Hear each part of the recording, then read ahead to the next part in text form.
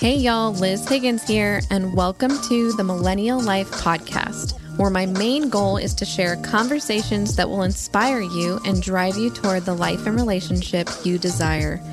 I'm here to share what I've learned as a licensed therapist and relationship coach specializing in millennial relationships and wellness, as well as transformative conversations with other professionals.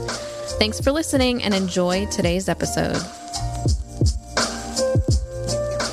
Hi, everyone. Welcome to today's podcast episode. I am thrilled to be having a conversation today with Geoff Steurer, who is a fellow LMFT, an online course creator for relationships, and the host of the From Crisis to Connection podcast. Hey, Geoff. Thanks for joining me today. Thank you for having me. It's good to be here. It's awesome to have you here, and it's our connection is exciting because we met through Instagram, so very millennial, very Right? with the very with the times, with our world today. But it's been so cool to follow your page. You know, there's like a handful of Instagram pages that I like to really tune into, and yours is one of them because you are just putting some really authentic content out there around relationships, but even more specifically, like moving and healing beyond betrayal, which is so huge for our world today and just what many, many people go through in their relationships. Yeah, absolutely. Yeah, thank you so much. It's the world I live in, and I'm constantly working on repairing any sort of little damages or things that I do in my own relationships. It's near and dear to my heart. I just believe healthy relationships are based on constant repair. Absolutely. They are. And we know that. And Yeah. that's why I'm so excited to do my part with this podcast to hopefully just put more incredible conversations out like the one we're going to have today.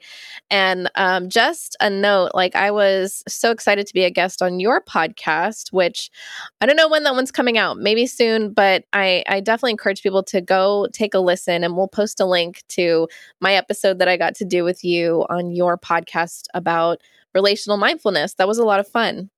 Yeah, that one surprised me. I didn't really know exactly where we were going to end up with it, and I was so happy with where our conversation took us. And I learned a lot as well from you on that. So yeah, I'm excited to share it with my audience. It'll be out in a few weeks. Sweet. Yay. Yeah. Well, today we're talking about betrayal. And, you know, this is kind of your arena and with what you do with clients. And like I said, just what you kind of put out into the world on your social media platforms. So I'd love to hear a little bit about maybe what got you into this particular interest and just some of those common experiences that you see people navigating through when we talk about betrayal. Like what does that even mean? What kind of experiences are people having? Yeah, thanks. I mean, I've been working with couples primarily for the past 15 years of my 22-year career. The first 7 years I worked with children mostly, and I found myself always wanting to get a hold of their parents because there just had been so much chaos and problems in the family, and I could just tell at the top things were not right from the relationship, the adults in the house. And when I started working with parents, and which basically were marriages, relationships, partnerships, it's really all about betrayal. It's all about people feeling like somebody hurt them or isn't showing up for them, doesn't care about them. Sometimes, in most cases, at least in my caseload now, there's been some serious breach of trust. There's been some broken commitment, some lines crossed, whether it's an explicit contract that's been broken, like, hey, we agreed this wouldn't happen, or something that they learn kind of more implicitly, like, hey, this really matters to me. But then the person may not care about it. So then that's when the betrayal really deepens. So we're constantly living in a world of relationships where we're having expectations and hoping other people hold them. And then when they don't, we feel hurt. How do we navigate that? How do we bring it up? How do we deal with it? How do we rebond and reconnect and get back on track? I mean, this is the work of relationships. Absolutely, 100%. And I think we are doing this work as therapists and as humans, as anybody listening to this, in such an interesting time because, like you're talking about explicit rules, But there could be some things that people don't even realize are important boundaries, limits, values for them until the breach kind of happens. I mean, Right. we do a lot of premarital work here with couples, and we try to encourage those quote unquote preventative conversations, right? But life doesn't always, stay how we would hope that it would be. And B, we can't possibly cover every single potential breach of trust. And I don't mean that to kind of say, like, so just expect something bad to happen. No. But I think that with technology and with how connected we are to these platforms of connecting to the outside world, there's just more and more and more of these, like, places where, broken trust can precipitate. And, it's just important to note, I think, as we dive into this conversation. Yeah, absolutely. And I think it was John Van Epp that said that um, when you're thinking about who you're going to be with long term in a partnership, a marriage, you want to find somebody who's open to changing, open to learning. And if you can put that in place, someone who's willing to say, "Oh, I didn't realize I had this blind spot," or "Oh, that's important to you." Okay, like someone who's willing to adapt, pivot, change, flex, those kinds of things will allow you to navigate through the smaller betrayals, hopefully prevent larger betrayals. But it just makes things so much easier when you're partnered with somebody who recognizes that mistakes are opportunities to learn. Oh, yeah, absolutely. And I guess a lot of times these betrayals and, impasses that couples face can really be moments where you choose to consciously create a new narrative Yep. together, separately, like however it kind of pans out. But I think relationally speaking, they are really opportunities for growth and development growing up. So, I mean, I'd love to just hear a little bit from you around, I guess, that experience where, okay, you're in a relationship, the trust has been breached, something has occurred, a betrayal. Maybe just even starting by like describing what are the normal things for people to be experiencing in that point of it all. Yeah, for sure. The bulk of maybe before I jump into that, the bulk of the cases that I really started working with about 15 years ago when I really got into working with rebuilding trust and helping couples navigate this was really around sexual betrayal. And for most couples that commit publicly, like in a marriage, there's an expectation of monogamy in most of these cases. Well, in virtually all of them. Um, and what happens there is when there's a discovery, when there's a confession, when there's some sort of recognition that the in this case the explicit contract of, hey, we both agreed on this, you changed, the first thing for most people is shock. It's in order to live in a relationship and sort of have the benefits of that secure commitment, we let our guard down. We might have our guard up at work, we might have it up everywhere else in our lives, but in our marriage or in our committed relationship, in order for it to really be connecting, safe, secure, for us to really open ourselves up and be vulnerable, we have to live unguarded. We have to let our partner have full access to all of us, our thoughts, our feelings, our hopes, our dreams, our bodies. I mean, we just work to blend and connect. And obviously, we're still individuals, but we're sharing our lives in a way we don't with other people. And when that betrayal happens, it's like everything just retracts. Everything is there's shock, almost like I feel like I'm standing here humiliated, naked, exposed, stupid. I hate myself. I hate you. I can't believe it's like this existential crisis of I don't even Yes. know how to organize the world anymore because I built my life around this idea that I understood who you were, who I was, what we were doing. And when that changes, Mhm. it's so hard to think clearly. So there's a real shock, a trauma. Yeah, yeah. I'm glad that you use that term because it really is that way. And I think with the more we know about our brains and our protective systems, our nervous systems, and all that fun stuff, the more that we really can say with some certainty that betrayals of this kind of level for a lot of people can even lead to things like PTSD type symptoms and Yes. experiences, because like you're saying, you put all of you into establishing this bond, nurturing this commitment and this relational security, that for it to be broken, I mean, absolutely shock and just confusion, a lot of pain, and a lot of different, I think, I don't know, physical, emotional, spiritual, whatever. Like you can just be feeling a lot of different things. And so there's not going to be one way that this goes.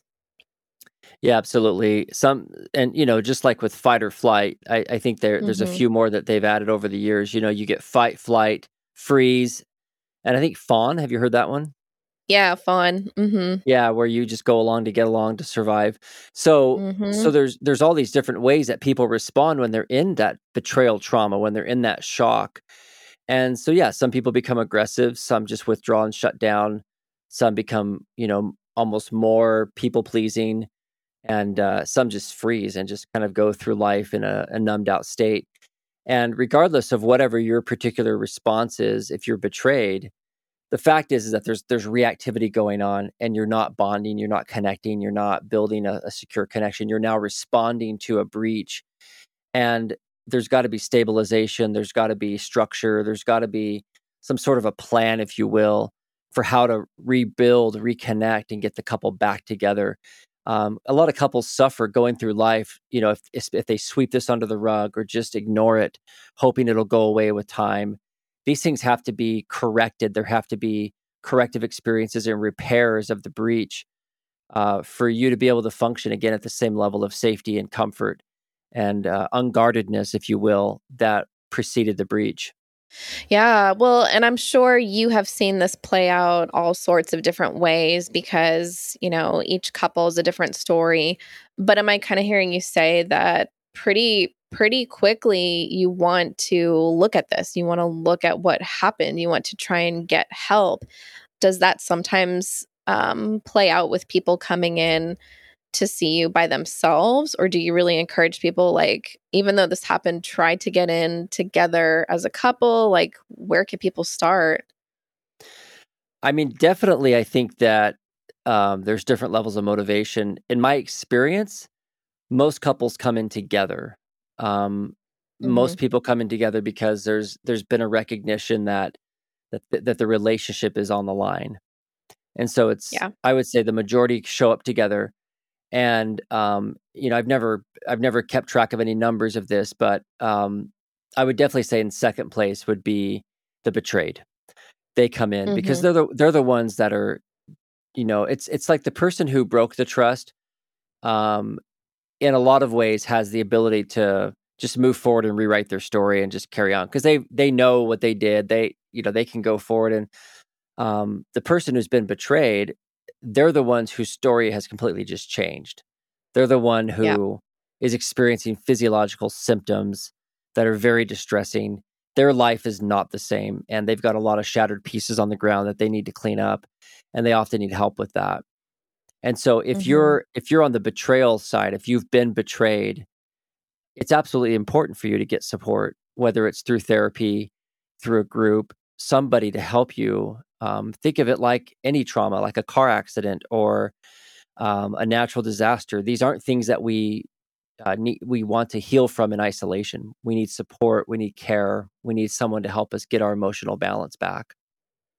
Absolutely. Yes. And I do kind of want to focus in on the experience of the partner who has been betrayed, because I think that, kind of similar to what you're saying, when people have come in to meet with me, it's usually that person or the couple. And it's such a hard place to be in because, like, they didn't ask for this thing to happen. I'm sure that experience of, like, if this just didn't happen, we wouldn't be here. And that tendency to really want to blame the partner that did the betrayal or whatever it is, it's just so common to be sitting in that space. And I think in that position of being the one that this has happened to, there's some really common questions that I wanted to throw your way.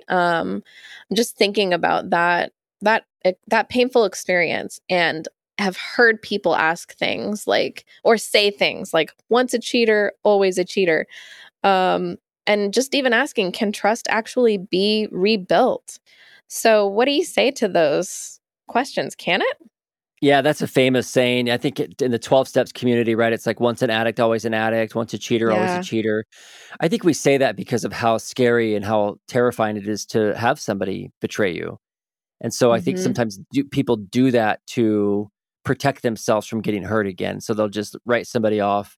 But that's not true. Like people can change. I've done this for a long time, and I'll tell you, people that have broken major trust, had affairs, had addictions, even some people that have been abusive, have the capacity to change. We all have the capacity to change. I don't know about you, Liz, but I couldn't get up in the morning and do this work if I didn't believe people could change.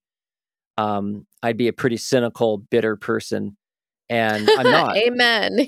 I'm Yes. not. I'm very hopeful and optimistic. I know what's possible, and when people Hmm. apply themselves and do the work and show up consistently, trust can be rebuilt. And the thing is that I don't know if you've seen this in your work or not, but some of the people that have really dug in and done this work, to me, become some of the healthiest people I've ever worked with.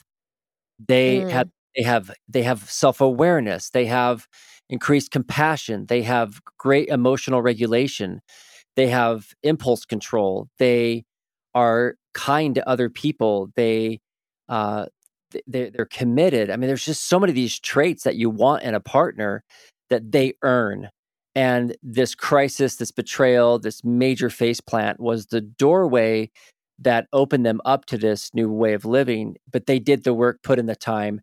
And I feel like if you've got somebody like that who's consistently showing up and working hard and they're making those changes, they're a much safer bet than somebody who you know nothing about. Absolutely. Yes, I have seen that, and I think the research is there to back up exactly what you're Yeah. saying, that relationships can come out of these experiences, or face plants. I like that you said it that way, because that is what it is. Even stronger, even healthier. And I'm sure, crazy to think of that when you're at that breaking point and everything's just hit the fan and you're just trying to survive in a range of ways. But the fact is that if you stay in it and try, and both people are open to growing forward, that it can be even better. Absolutely. People need to know that. I mean, I agree. It's not a very sensitive thing to say to somebody who's just been violated or betrayed, that, Hmm. hey, your partner someday is going to be a really healthy. We don't know that. We don't know Yeah. that at the beginning. So that person needs emotional first aid. They need support. They need to know that they can get to safety and security. And then over time, that other person, the unfaithful person, has to obviously put in the work, and then Hmm. the betrayed partner will ultimately be the one who decides whether or not that person is trustworthy. So we're just talking about what's possible. We're not in any way saying that any one case we know exactly how it's going to turn out. I have no idea, because Right. talk is cheap. We don't know what somebody's going to do until they do it for a long time. Yeah. Yeah, yeah, and I think a good therapist is never going to try to make that kind of call for somebody, but I think No. it's huge for us to be able to acknowledge as therapists that we have seen that happen. And so yes, that possibility is there. But I guess I am wondering too, Geoff, like for the betrayed partner, and I'm just kind of thinking in my head about those like next steps post Mhm. betrayal, and the fires kind of simmered a little bit enough to, like, okay, we need to get some help, let's address this. I mean, what would you say to that person? Because I imagine that it's really hard to want to hold space for their partner who has done the betraying, hold that space to like support them in getting better. I mean, there's so much anger, there's probably resentment. Like, how do you do that work together when you're in so much pain? Oh, that's the $1,000,000 question, Liz. It's challenging. And a lot of it depends whether, in terms of doing the work together, that together piece does depend a lot on the betrayer, the unfaithful person, the person who broke the Mhm. trust. If they're belligerent, if they're unaccountable, if they're blaming, then you're not going to be doing a lot of relational work. you're going to be working on getting yourself to safety. You're going to be working on getting yourself some boundaries and some structure, and probably doing a lot of your work separate from the other person, unfortunately, right? It's too bad if they're going to be that kind of a person and be blaming and defensive. And so you really have to early on get very clear and do a lot of observing and say, is my partner really willing to take responsibility for what they've done? Are they working to have compassion? Are they honoring the limits and the requests that I'm setting to keep myself safe and secure? If it's yes to all of those, and you've got a partner who feels remorse, who's honoring boundaries, who's owning up to what they've done, and they're working hard to repair trust, then the relational work is going to look a lot like basically two people working to talk about the impact that this had on the betrayed partner, and having the unfaithful partner, the betraying partner, really work to deepen empathy and compassion, and obviously stop whatever they were doing. But beyond that, the relationship really goes into a conversation of caring about and dealing with the grief and the loss and the heartache that the betrayed partner is experiencing. That empathy, that compassion has to come up so that from the betrayer, the unfaithful person, so that there can start to be some level of safety, like, hey, you're safe with me again. I care. I really understand the impact this had on you. And those conversations, if they're not happening, the relationship's not going to heal ultimately. Hmm. Well, and so I imagine, well, I kind of just want to reflect because what you are describing there feels so important to acknowledge that the work post betrayal, quote unquote, I mean, it's going to look potentially very different from one partner to the next. And you're not always sitting there together working on, vulnerable communication. Like, it's going to take time, and you need to make sure you've established the kind of safety, security that you need to even step back into those type of relational Right. interactions. So really important to acknowledge, I think, that work right after could look very different, and there's no one way it's going to go. Hence why it's probably even more helpful to do any of this with a licensed therapist that can really help you walk through it in a healthy way. Because Yeah, for otherwise, I would sure. imagine it could even it would make things worse to try and deal with all this on your own.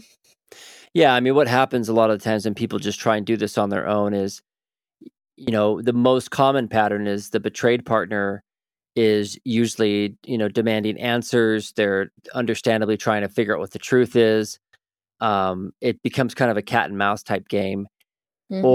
Or you get somebody that's just shut down completely, says nothing, sweeps it under the rug, and they carry on with life, and then it blows up years later. I mean, it's energy that has to be managed either by being corralled or by being like uncovered. But there's an energy there. There's been a breach. There's been some sort of a major wound that we can't ignore. And you're right, Liz. It really depends on what the couple comes in with, and so having a skilled therapist who can who understands how betrayal works and is not going to blame the betrayed partner, but is going to set up a structure, a plan to help them rebuild that trust. I mean, at a very basic level, if I were to sort of break it into steps, there's usually going to be some sort of discovery or disclosure of some kind initially when the couple comes in. It's rare that I have somebody comes in and says, "I have this thing and I've never told my partner." I mean, that does happen, but it's very rare. Mm-hmm. Most of the time, there's been something that's been discovered. There's a crisis, and so the work early on is really just about crisis management.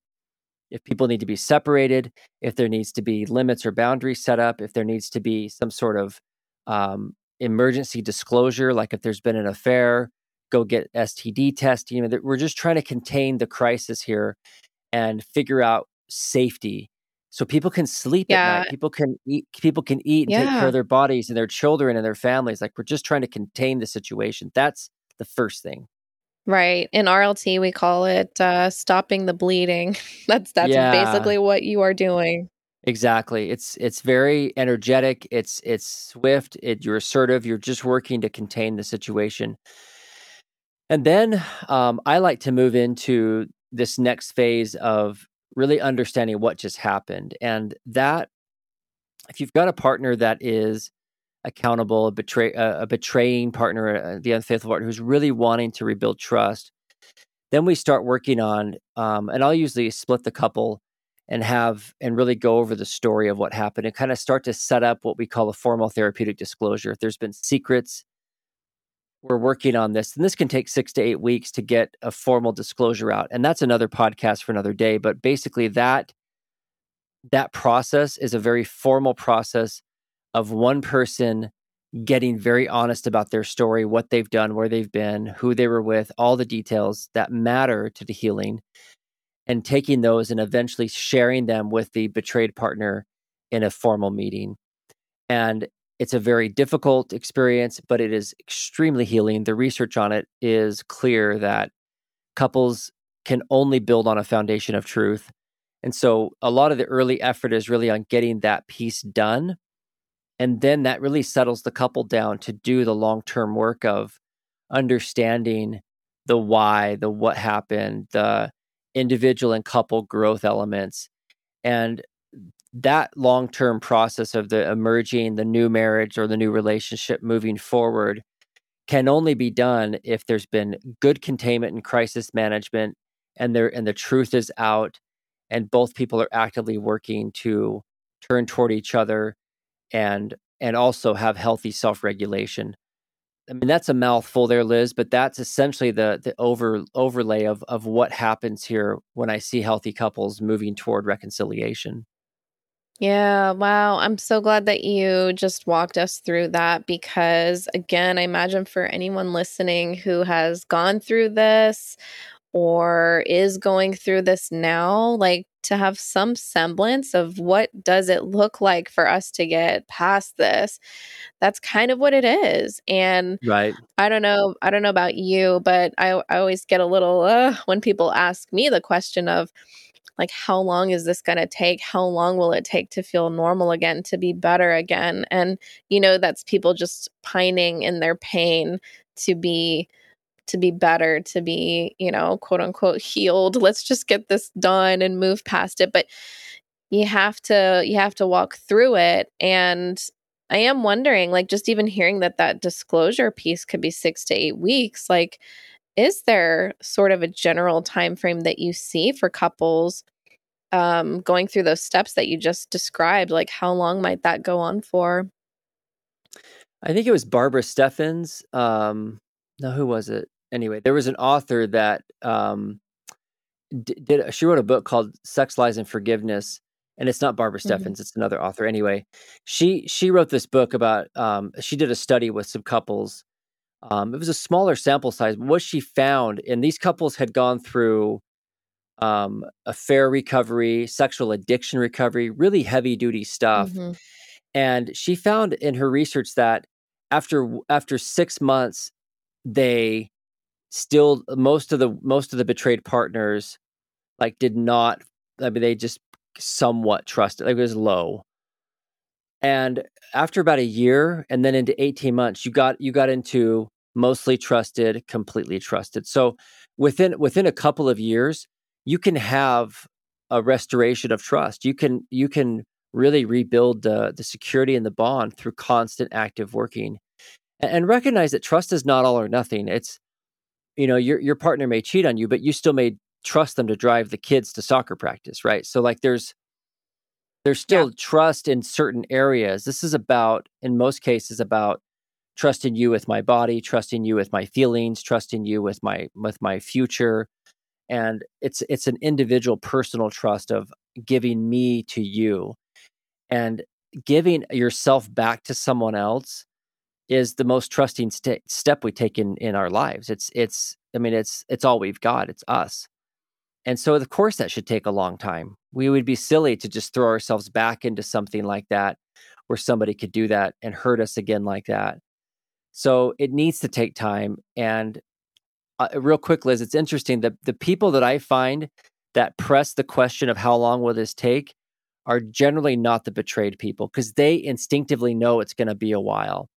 It's Mm. the people that have broken the trust that are asking that, because they, in most cases, were using whatever they, their addiction, the betrayal, all these things as a way to mismanage their emotions. And so now they're sitting with a lot of uncertainty. They're sitting with a lot of tension, a lot of shame and guilt, these really heavy duty emotions. And they're looking for those to end by this just not being a thing anymore. But we really will only Right. serve them best if they can learn distress tolerance and be able to sit with that and have that sort of integration of all these heavy emotions and be able to be a healthy person that can manage their emotions instead of using other things to distract them or escape them. So we want people to learn to sit in and just relax and do the long-term work. It's so worth it.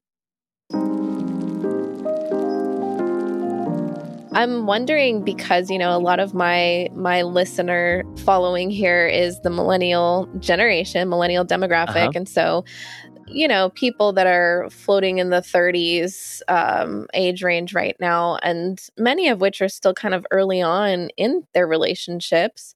Of course, there's a spectrum and all of that, but I'm wondering, like, what would you say to couples earlier on in their relationship, committed relationship nonetheless, but whether they're committed or married, maybe like 1 to 5 years in, who may have gone through like a major betrayal?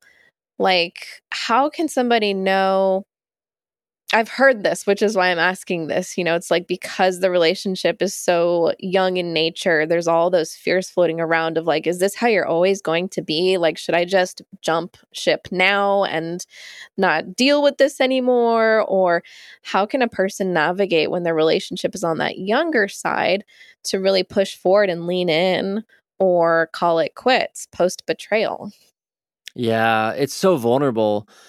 It's so vulnerable when there's been a betrayal. And I've worked with couples where, something happened on the honeymoon. I mean, Mm, it was like right out the gate and there was yeah. some major injury and then they, but the biggest thing is the betrayer, is the unfaithful person willing to take complete responsibility and then do something different to really learn and understand how that happened.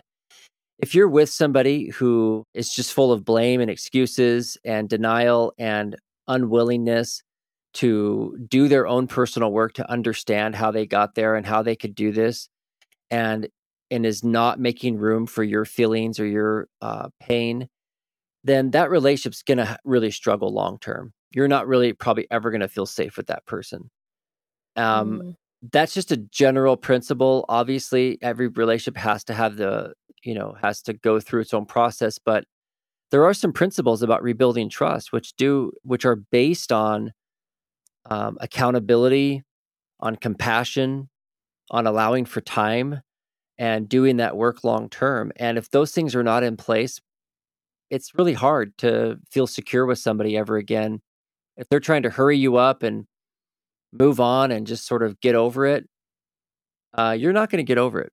It's just not how it works. mm-hmm. And so those are red flags you want to look for. But again, on the flip side, if you've got somebody who is doing their work, going to therapy, reading books, being deeply accountable, being transparent, changing behaviors, lifestyle changes, and they're devastated and they're broken just for hurting you and they feel awful about it and they're putting lots of supports in place, that person's more likely to be a safe bet. Even if they struggle, even if they're overcoming something. Like some people come into marriage or come into committed relationships with an addiction, for example. And a lot of people are like, oh, the addict, whatever. And it's like, an addict is really just somebody who has basically who's misused their ability to cope with difficult emotions or attachments and things. And so if they can learn how to do that, then there'll be a lifetime of, growth and security for you if they can really work on that. And so it's totally worth kind of observing and giving somebody a little space and time to see what they'll choose.